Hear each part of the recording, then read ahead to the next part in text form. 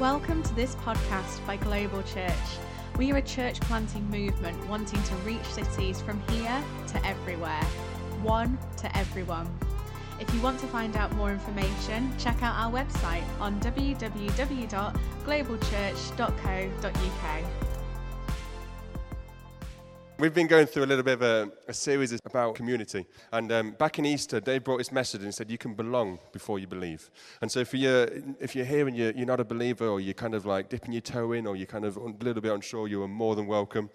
But at the same time, the last few weeks, he's been telling us that we all need to belong. So when you're a believer, you can't do church on your own in your front garden, that'd be strange, front room even. Like, you've got to belong to a church. And so community is everything. You know, in Genesis 2, God said that when he made everything, he said everything was good, everything except it wasn't good for man to be alone. Now, little disclaimer, a couple of hours peace and quiet is beautiful. Especially those of us with kids, but even just with wives, you know what I mean? Take that. There's something to chat about at your dinner parties, but not good for man to be alone. And the key verse that Dave went through was this. From Hebrews 10, it said, let us not give up the habit of meeting together. Instead, let us encourage one another, which is awesome. And so we've got to, when we're trying to cultivate community, in other words, when we're trying to get an awesome community, we've got to work at it. In the same way that you work at a marriage. You know, like, good marriages don't just happen overnight. Well, great, strong communities, they don't just happen. We have to work at them in the same way as anything else. James 3, let me just get straight in there. James 3 says this, it says, you can develop a healthy, robust community that lives right with God and enjoys its results. I'm like, I want that. But it says this, only if you do the hard work of getting along with each other, treating each other with dignity and honor. I love the fact that it calls it hard work. It's like the Bible's honest. Like, some of us are hard work. And even those of us that are like relatively easy to get on with, it's just hard work when you can't have things your own way. Ephesians 4:3 though says this, you are joined together with peace through the Spirit. That's the Holy Spirit, to make every effort to continue together this way. You see, the Holy Spirit might join us together, but we've got to agree to it. You know, we can't just sit back and go, it's all right, God will do everything. It's like we've got to work at relationships like you do anything else. And so over this week and next week, we want to take you through some of the key things that just helps grow a great community. And so the first point, we're only going to get to point 1 today, and I said this morning, like, I've got 1 point of many. We're only going to get through 1 point, and each point's got a sub-point, and we might not get through all the sub-points, honestly. The first point is this, and it's cultivating community takes honesty. And when we say honesty, that means there might be conflict. You say, I don't know about you, but I've noticed that us Brits, and it's definitely a British thing, we're rubbish at conflict. Like, we avoid it at all costs. I certainly, I'm no different to that. I had to Google this week. I found out it's not actually illegal to write a bad reference. It's just very, very unheard of.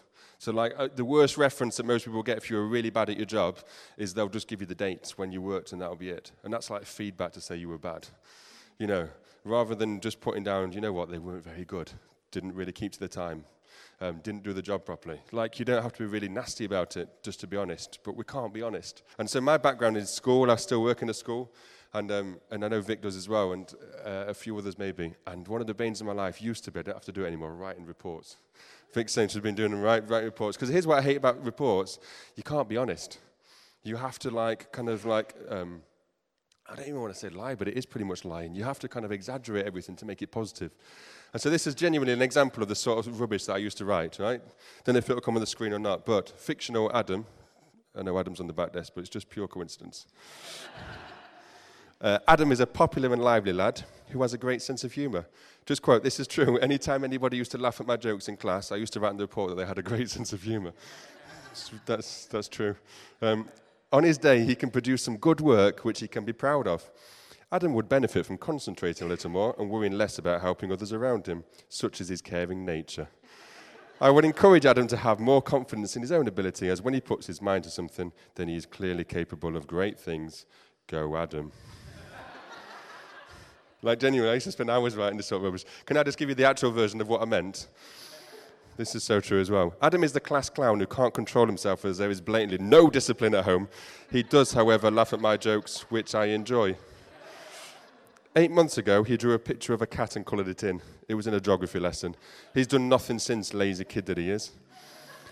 Adam needs to just do his flipping work and start ruining my lessons by distracting other people, by pretending, poorly might I add, that he's helping others. He's a self-centered narcissist and does not care if he ruins the education of others. Let me carry on. This is therapeutic. I plead with him daily to crack on with his own work, which despite Idmardi outbursts and protests, he is well capable of doing. He's just lazy.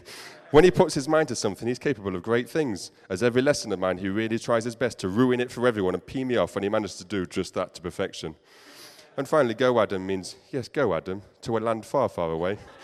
Or at least to the isolation room. Anywhere, just go. That's genuine. That's genuine, and I don't know. But that's the sort of rubbish that I would write. And so, like, I've got some parents, in my new job, I work in pastoral care, you can probably guess.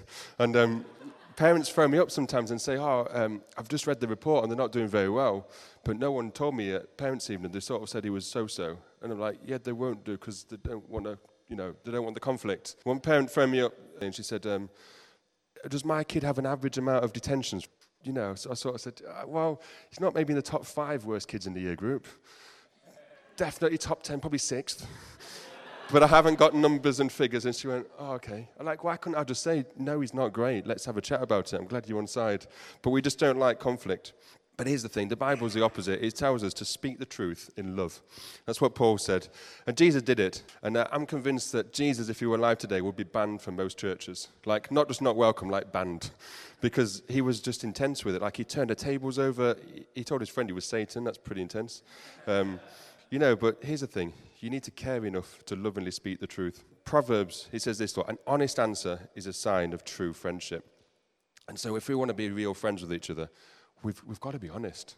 And sometimes we think we're being friendly because we're trying to keep the peace, and it's just not helpful. So here's the thing. In Global, we say that we're real and relational and relevant and robust, but real and relational. Here's a question for you. How real and relational are some of us? I mean, we'd like to think we are, but just because the banner says we are doesn't mean we are. In fact, for most of us, we probably aren't.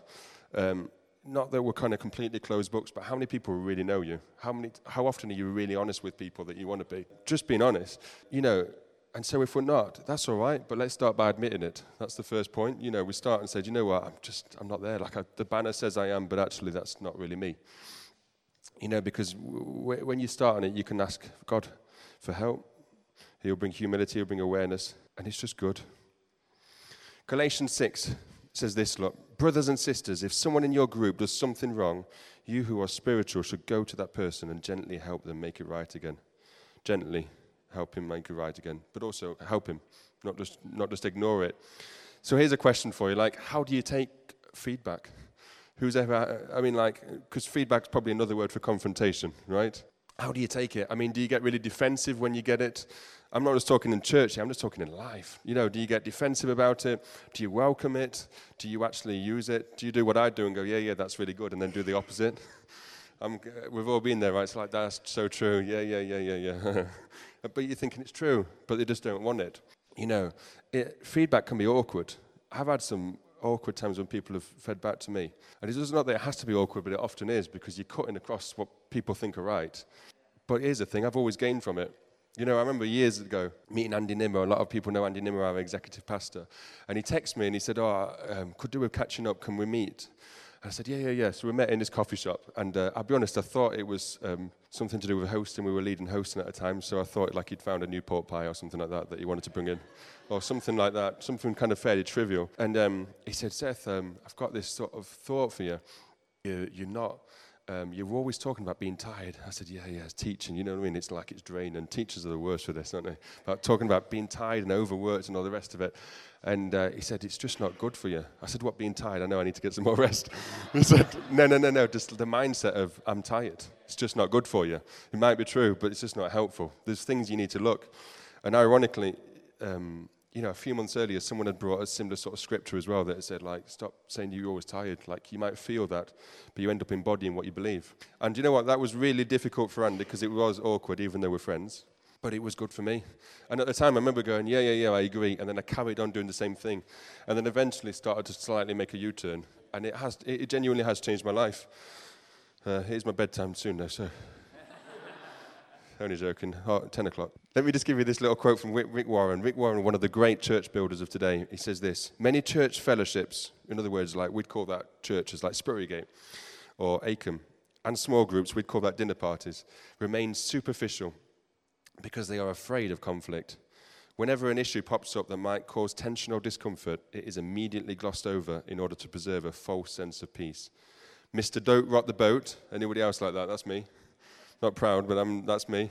Mr. Don't Rock the Boat jumps in and tries to smooth everyone's ruffled feathers. The issue is never resolved, however, and everyone lives with an underlying frustration. Everyone knows about the problem, but no one talks about it openly. And this creates a sick environment of secrets where gossip thrives.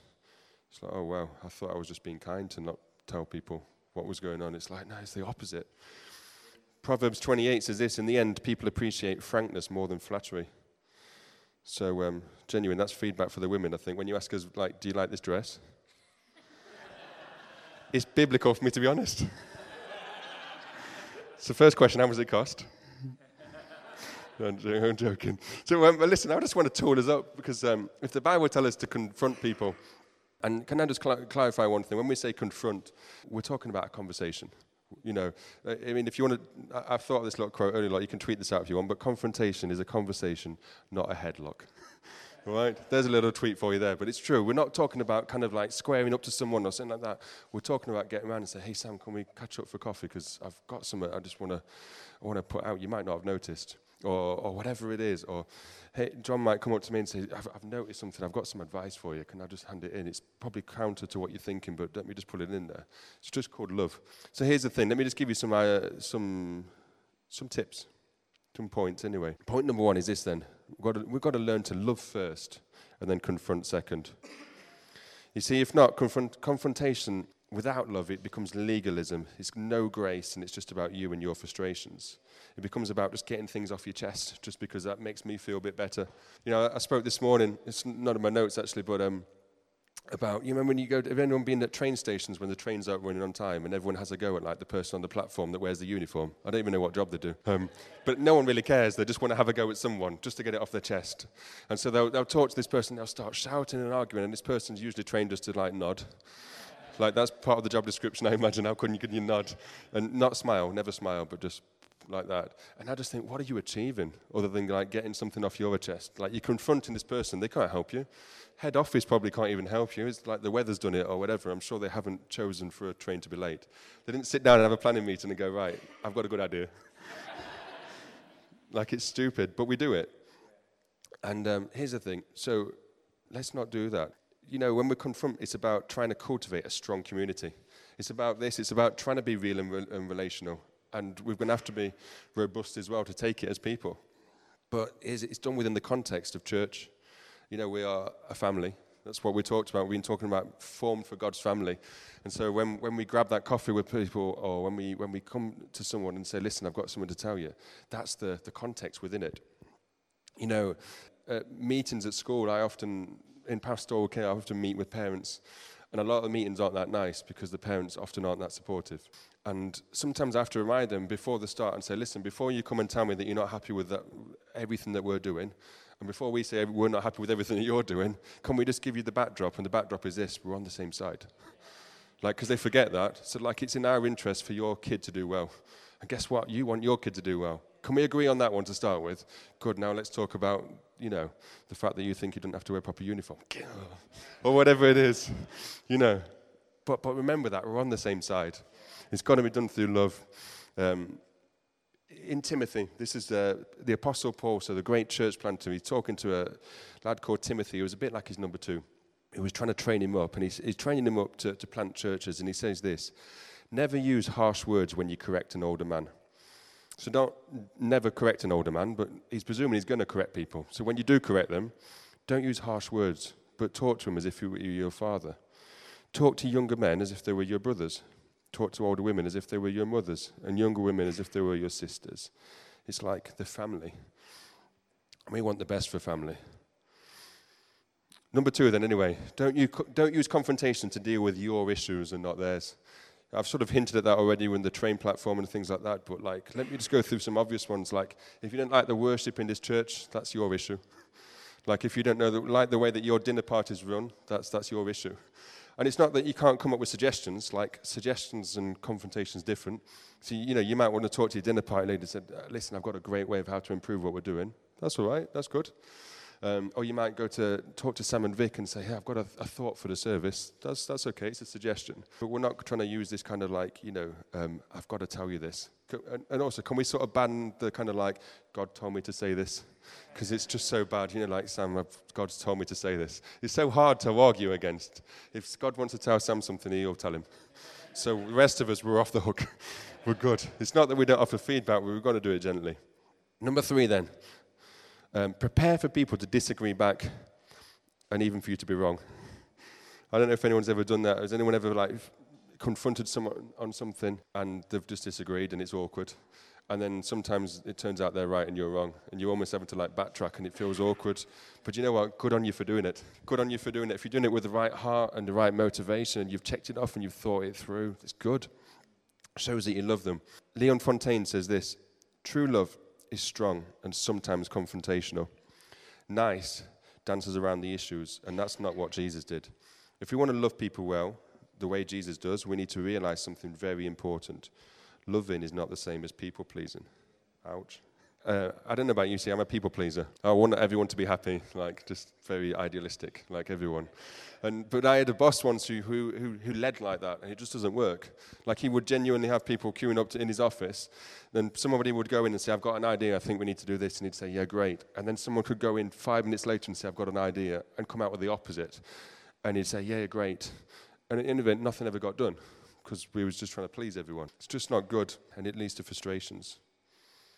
Number 4, choose a good time to confront.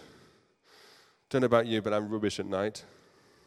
I hate night times. But here's the thing, choose a good time. So we have a little rule in our house, and we haven't got an exact cut-off point, but at night, I don't want serious conversations. I tell my wife, Valerie, and she never listens, but if you want serious conversations all the time, I'm fine. There's a cut-off point, about 9 o'clock. When I'm just I don't want to hear it. Unless it's desperate and the house is falling down, I'm not interested. Because you've had all day. Some people are nodding yeah, thank you. But find a good time. But here's the thing, early in the morning is fine. So if she wants to get up at 5 o'clock with me, I'm all good. I'll have it out then if she wants. She doesn't. And that's why she moans, but there we go. But let me just say, these are some things that aren't good. So after a church service, that's not a good time to confront someone. This is a happy time. We get together, we raise a glass in the Biltmore. It might be a time when you arrange a meeting with someone, but it's not the time when we're going to confront. When you're tired, that's not great. Here's what is good, just go for a walk or go for a beer, but make it 1 or 2, not 5. Middle of the day is good, but ask someone when's good. Have you ever thought, listen, we need to have a chat, Stevie, so when's good for you? And try and go with the flow of the leaders. I used to have a leader who was busy, and so I had to swing in with him. And I don't like night times, but sometimes he'd say, listen, I want to catch up. I'd say, great, when? He'd go, I'm struggling. Can you do 10:30 at night, Thursday? We could go till 12. Yeah, okay. It's not ideal for me, but it's great for him. He's the busy one, so let's swing in. Coffee shops are good. Andy got me a coffee as well. People's homes are good for confrontation, but don't bring negativity into your own home. If it's something really big, keep it away from the home. It's just something nice about protecting the home. But here's the thing, sometimes it needs to be now. When we talk about good times to confront, sometimes it's not something you can wait. Most of the time it is. But, if you're on a night out and your friend's had far too much to drink and he's making silly decisions, there's the time. That's the time then. We're not one to leave it and go, but I'll just, no, just take him home. Even though it's only 10 o'clock at night, just call him a taxi and go home with them. You've got to do it. Number 5, be careful then not to just use short-term conflict resolutions to medium-term issues. So let me just clarify, a short-term resolution might have a great immediate impact and may be required to take you out of a situation, but offers no long-term support or solution. So here's the thing, if your mate's drunk and you put him in a taxi, that's a short-term impact, that's good. But then if he's drunk several nights in a row and you're with him and you keep putting him in taxis without ever having a conversation with him and saying, listen, mate, what's going on? That's not helpful. It's just not great. It's just not good. I spoke this morning. My job mainly is chasing bad kids down corridors, trying to get them into lessons when they refuse to go, and then getting them into lessons with success, but then pulling them out 5 minutes afterwards because they've kicked off. And it's very rewarding, as you can imagine. But here's the thing, so I use all sorts of ways to try and get them in. trying to get them into lessons and to do as they're told. And usually, so teachers, I'm going to write a book about this. This is genuine, because teachers, they have two ways. I've invented the third, though. That's what I'm going to write a book about. Teachers are either really strict, so they start shouting. You've got someone that's really angry and they just shout, and sometimes it works and sometimes it doesn't. Or they go really soft and quiet and say, come on, we need to. And they often try and little hypnosis, kind of, remember when you were a kid? What are you doing? Just trying to make them think. I've got a third way of doing it. When someone's really angry and they just won't go, I just confuse them. And it works every time, honestly. I think just confuse them will be the title of the book. You'll have someone that's getting really angry, maybe even punching lockers and stuff like that. And there's someone trying to get them, and I'll just go, so who do you think would win in a race? A chicken on a scooter or a frog on roller skates? And they're like, well, why would a chicken race a frog? Well, I don't know, let's chat about it. And it just works, it just confuses them. I'd ask any kind of stupid question just to get them things, but here's the thing. If all I do is silly little bits like that, that's fine for that moment, but if I then don't go and have a chat with them when they've cooled down and say, what happened? How's your knuckles? What's going on? Then I've not got anywhere with them. Number 6 then, let's keep going. Don't ignore it. So if you get a conviction from the Holy Spirit, check it off with the leader, but then go and confront. Do it in love, but go and confront them. And don't delay in fear of what they might say. Fear is not an excuse not to confront, because if you love someone, you'll confront. And so you might feel a little bit silly, but here's the thing, we're free to fail. And so, let's try and do it and make it fun. Try and do it and make it lively, but also just be real. There's nothing wrong with saying, hey, this is the first time I've ever said this, so help me out a little bit. I'm going to have to say something, and yeah, go on, tell me. Make it easy. This week, why don't you go up to anyone and just say, can I have some feedback, please, about how I'm doing on a certain team or in dinner parties in life, or I just want feedback. Help them confront you. Put them on the spot a little bit. I mean, can you imagine genuinely if everybody went to work this week and just went to your boss, can I have a bit of feedback about how I'm doing? I mean, I know it's not my end-of-year review or whatever it is that you normally do, but I'm just wondering, how am I doing? It'd be amazing, right? Because they'd go, well, why are you asking? Oh, I was at a talk on church on Sunday, and they were talking about feedback and confrontation. I just wondered, how am I doing? It'd blow their minds, and it'd make you awesome as well at the same time. It's just a thought. Number 7, anyway, pick your battles. Pick your battles. Especially when people are new to church, we've got to give them time and grace to change. There's no point in saying someone's been in church, for all of a week, and then you start saying, right, I need to confront them a little bit on their lifestyle choices. It's whoa, give them 2. Give them 2, because it's just too much. And we need some wisdom to do that. So one of my big jobs at school is corridor duty. Come on. And so we have to check that everyone's in the right uniform on corridor duty. So we're looking at shirts, is it tucked in? Ties, are they on? Blazers, chewing gum, skirts, are they of a good length, all the rest of it. And so there's this girl, let's call her Sarah, who's not one of the best students. But she was walking through the corridor, and she had nothing right. No blazer, no tie, chewing gum, you can imagine, just it. And so she's walking down, and I thought, right, I could confront her, but then it probably would end badly. Right, because she'd either walk off and ignore me, at which point we'd have to follow that up, or she'd probably swear at me, and therefore I can take it. I've been sworn at a lot, and I've got a response for everything that they may say. But she would then have to get excluded, and I don't really want her excluded, though she'd have to be, because you've got to be consistent. So I did what every good man should do, and I turned to the head teacher and said, come on, over to you. He was stood next to me doing it, so I went, I want to watch and learn, basically, from a leader. He's my leader at school, so let me watch and learn. So he went, okay. So she came up, and he went, Sarah. She went, yep. He went, I've noticed you haven't got a tie. I was like, yeah, and the rest. And she went, yep.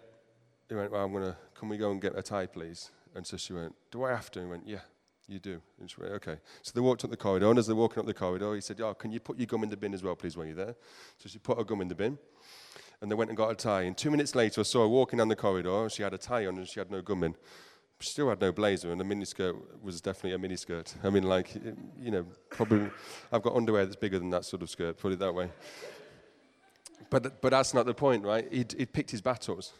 And I'm thinking, man, you're the head teacher, surely you could. I mean, he could have asked her to do anything, but she would have probably told him to F off, and then she wouldn't have been there for a few days. And what's he gained? What's he gained through that? But he picked his battles. You see, the week afterwards, he picked up the fact that she wasn't wearing a blazer, because by that point she was wearing a tie and the gun was in the bin. You know, it's little bits, a little bit at a time. Pick your battles. And number 8 is this: confront when necessary, but look for peace. Look for peace. You know, the Bible says that we're called to be peacemakers. In Matthew 5, it says, "Blessed are the peacemakers, for they will be called the children of God." Blessed. And whenever we're going through these things, we need to have 2 things at the forefront of our mind: peace and building church.